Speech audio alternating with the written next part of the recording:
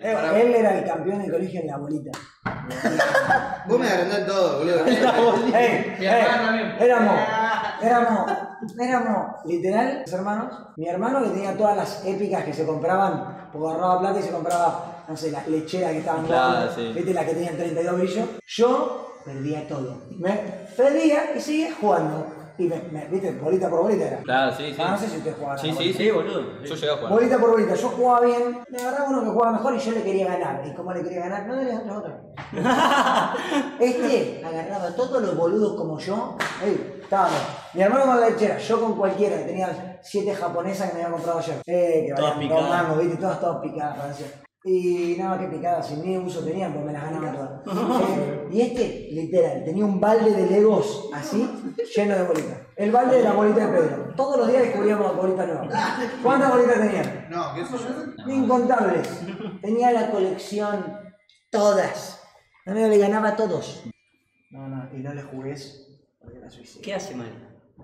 ¿Qué hace mal Peyron? A ver, algo que haga bien mal. Pulseadas. Y la Play era el peor. Ah, sí, malo. ¿La Play 2? La Play el peor. En la Play 2 te aniquilaba. En la Play 2 existían las paredes en el Win Eleven. Bueno, el L1 y la daba sola. Sí. Tuya, mía, tuya. No, en la Play 1 era eso. Y el chino le decía 1, 2. Me decía. Cuadrado L1. Yo, esa era mi época, no. A mí no me ganaba nadie, ¿viste? Solo. 1, 2. El chinardo decía 1, 2. Era y cuando tiraba, throw windows. Amigo, esa es mi época. Después no jugué al FIFA ni nada de eso. Pero en el Win Eleven y todo eso, me lo sé todo de memoria. Pero no, sí hay cosas que no hace bien. Yo fui a Pueblo Límite y él se enfocó en vender. Y yo en levantarme minas. Le pinté la cara. Era así, Pueblo Límite era o ibas a full vender entradas o ibas como yo, chill. O las chicas quieren ir al pueblo, las chicas entraban gratis. Machista fuerte, pero no importa. El boliche era así, machista. Las chicas entraban gratis. Entonces vos ibas y él si era un grupo de chicas no podías vender. Entonces agarrabas y bueno, chicas quieren ir al pueblo. Y Pedro salteaba a todos los grupos de minas. Parecía un gay desesperado. No. Pero quería vender. Iba, hola chicos para pueblo, ¿quieren comprar? ¿Tienen plata ahora? Nadie tenía en la playa plata, ¿viste? Bueno, si no tienen plata ahora, pueden tomar mi número, yo voy a su casa y se las dejo.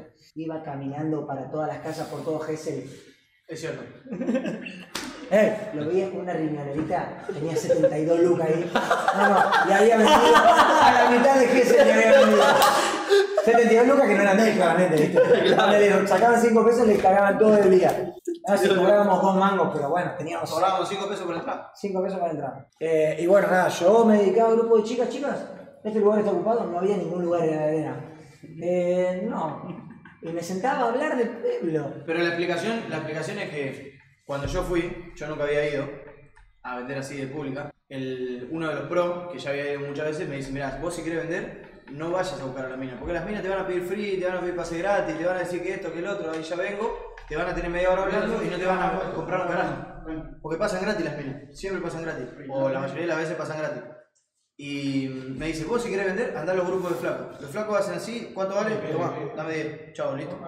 Entonces yo hacía eso, iba a buscar a los grupos de flacos, que generalmente los grupos cuando nos vamos de vacaciones, ¿viste? Nos vamos de varios. Claro, sí, y ya ahí clavaba 6, 8 entraditas, 5, de una así, sin perder tiempo, 5 minutos, y así vendía. Claro. No perdía tiempo con la mina. Pero no veías una mina de cerca. No, pero después llegaba y aplicaba el conejo Insta. A veces, donde había una. A veces me equivocaba. Se equivocaba. Una vez fui con 2 bombas que yo había coordinado en Bariloche, yo hacía una estrategia picante. Yo la coordinaba en Bariloche, yo tendría. No conté tu secreto. Yo tenía 19, 20 años, coordinaba pibas que tenían 17. Entonces le decía, tranqui, nos vemos en un pueblo. Ellas cumplían años, viste que cumplen por ahí cuando están en Bariloche. Sí. O allá o directamente cuando vuelven. Pues viste, van con 17 o 18. A la que tenían 17, nos vemos en pueblo. Todas iban a Gesell al otro año. La mina tenía lista. ¡Lista! Che, ¿ustedes no quieren agua, nada? Una vez vinieron 2 minas que rajaban la tierra. Es la anécdota, una de las anécdotas que tenemos con Pedro. Vinieron 2 minas que rajaban la tierra. Una estaba conmigo y la otra quería conocer a mi hermano. Agarro, voy, no encaro, Pedro estaba riñonera. Así, estaba de drug dealer. Para vos, amor, que estás viendo, Escuchá. Estamos de drug dealer mal. Sí, porque tiene novia. Pedro era un drug dealer, literal. Agarraba, te tiraba así. ¿Cuánto querés? ¿Vos tenés cambio? No, bueno. Y se ponía a escarbar su coso, tenía los recibos acá, todo organizado. La estación de servicio, Era como que dijera el panchero, pero de pueblo. Estaba así. Buena comparación. A mí me venían todos los flacos. ¿Pedro? Sí. Claudio, ¿no? Sí. Vos querías 72, ¿no? Sí, toma. Encima estudié economía. Tiraba, son 400. Y te tiraba el número, ¿viste qué era? Los pibes se quedaban. ¿Qué hace laburando en pueblo este tipo, no? ¿Qué pasa que va a tener una caja normal? Bueno, caí con 2 chabonas picadas. Pero picadas de verdad, picadas. Y yo tenía mucha confianza con las minas, me llevaba re bien, y yo, viste, muy extrovertida, así, chamullero, tranca. Caigo, Pedro, mi hermano, le digo, Mechi, se llamaba. El Pedro no existía en ese momento. Bueno, Pedro, mi hermano, me agarra y me hace así. Martín no me rompa las pelotas, ahora estoy vendiendo. ¿Qué? Va a decir que no, va a decir que no. Yo me quedé así, me quedé así. Me dice, la verdad. Y se me enoja, yo le insisto, pero Pedro, le di un beso a cada una, tipo hola, y me dice, no me jodas, ahora estoy vendiendo. Y agarra, y la segunda que le insisto, me dice, estoy vendiendo. Como si estar vendiendo le impidiera mientras hablarle a alguien, ¿viste? Yo quería que me segundee a alguien, estaba con la mina ahí, estaba con la mía. Estoy comprometido. Y la agarra con la riñoneta, estoy vendiendo. Y yo después lo agarro en la casa, le pregunto y me dice, no me jodas cuando estoy vendiendo. Estoy vendiendo. Eso es cierto. Yo le digo, pero boludo. No sabes cómo descansamos todas las vacaciones. Porque después se la termina agarrando otro amigo. Mentira. Mati se la agarró 3 veces. Yo antes que Mati. Bueno, no importa. Bueno, ¿cómo no importa? Pero a lo que voy. Mati le hizo el novio y él le hizo. Bueno, una cuestión. Se la terminó agarrando Mati y después fuimos noviecitos tipo con Mati durante toda la vacación. Mati la agarró medio. Como que ya. Había estado con Pedro. No el mismo día. ¿Se entiende? Cuestión. Después le hicimos los novios con Mati, qué sé yo, y hacíamos las parejitas, todo. Estaba re piola la relación así en el verano. Sí, tipo vas a comer algo con las chicas. Está bien. Estuvo buenísimo. Un 2x2 hicimos. Y después hubo un cuarteto picado ahí. Literal. Empezó el cambiazo, yo con mi amigo. Tengo una postal de SGS, literal. Fue la primera vez que me vi con un amigo, estábamos así en la cama cuchita. Las chicas estaban las dos sentadas. Había mucha confianza en el grupo. Tipo, las dos minas eran re show. Escuchame, yo ya lo conté un par de veces. Las minas eran re show. Eran tipo, no sé, eran full berrinches. Entre ellas códigos, todo. Hablaban con su vocabulario, para que digan buenardo y y nosotros estábamos en la neta, pero no entendíamos nada. Estábamos re nerviosos. Y en un momento pintó la chupada doble y Mati estaba con la mina y yo estaba con la mina. No puedo decir los nombres por eso. Digo la mina. Igual está todo bien, tipo, las chicas ya saben y siempre dicen, mencionaron, no sé nada. Era su infancia, tampoco estábamos haciendo normal. Bueno, y nos pusimos así en la cama. En un momento, ella estaba ahí abajo y la chica te agarro, lo miro a Mati. ¿En el lavadero ese? Onda, lo estamos logrando, ¿me entendés? Y me acuerdo Matete que le hago. Y le choco el puño. Las minas no nos veían, no se veía. Por chocar el puño, va a ser. Porque literalmente no se veía la parte de arriba. Claro. Fue vos. Y Pedro, nada, en la suya.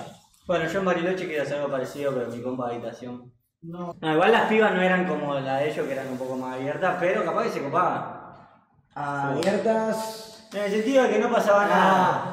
¿Entendés? De que así la joda. Igual con el compañero que tenía cualquiera. Sí. Cualquiera. No,